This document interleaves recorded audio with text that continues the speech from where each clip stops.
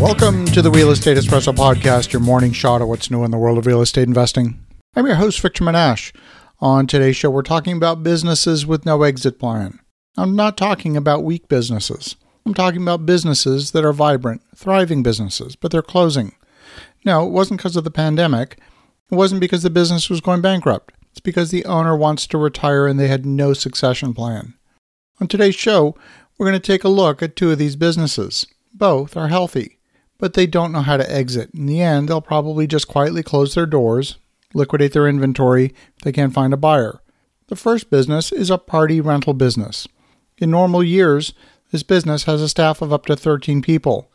They have 8 large party tents, about 2,000 chairs, hundreds of tables, dishes, napkins, wine glasses, party decorations. You get the idea. It's a well-run operation that has averaged about 8 events per week for the last 10 years, and they brought in about $150,000 a year in net income and profit at the end of each year after all expenses. They own their own building with a combination of display area and warehouse space.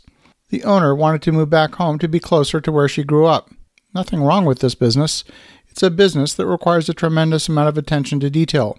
You have to make sure that the right amount of napkins get sent out with each order. They have to be the right color and they can't have any stains on them. If the client is hosting a wedding, everything needs to be perfect. The largest management function is actually quoting each order and ensuring the staff and the inventory are available to fulfill the order. That includes filling the order, delivery, setup, retrieval, inspection, cleaning, and returning the product to inventory. It's not a difficult business to run. It requires attention to detail, but you could argue that almost any successful business is going to need attention to detail. During the pandemic, business slowed down considerably as weddings and public gatherings were canceled. This business was replaced by restaurants requiring open-air dining. Revenue was down, but the business carried itself.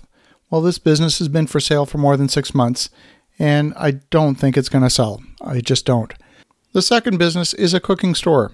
This retail business has been operating for 25 years. It's been successful since inception.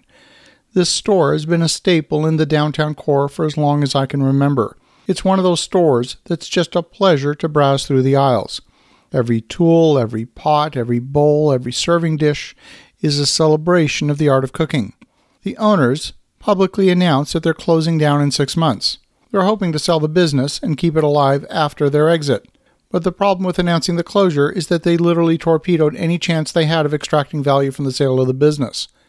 In fact, if they do manage to find a buyer, it's likely they're going to get less than book value for the inventory.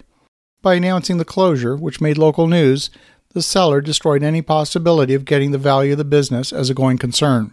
Sadly, both these businesses are examples of the millions of successful small businesses that will close because they had no exit strategy, no succession plan. And once those businesses are gone, they're gone. Nobody I know would take the financial risk of opening a brand new retail business for specialty products like kitchenware. In the world of comparison shopping, customers will look at the gleaming Italian-made stock pot.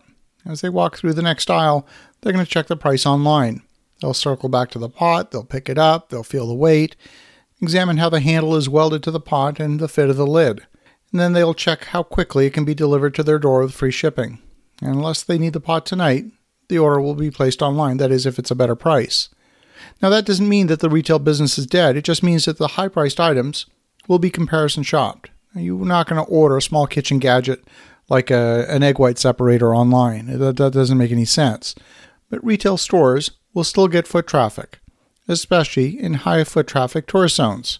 So if you're looking to get into business, or perhaps expand your business, there's literally millions of businesses that will eventually close, successful businesses.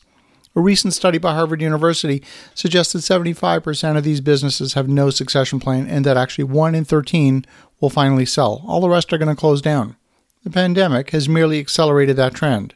Now, these two businesses are still perfectly viable, and they have not been forced to close. They're choosing to close because the owners are tired. We see real estate selling on the open market with multiple offers over asking price. But these income properties are active businesses too. They require staff and management and attention to detail just like any other business. Would you rather buy in a market where there's 13 sellers for every one buyer? Do you think you could get a better deal where the seller carries the majority of the risk? As you think about that, pay close attention to healthy businesses that might be closing down. Have an awesome rest of your day. Go make some great things happen. I'll talk to you again tomorrow.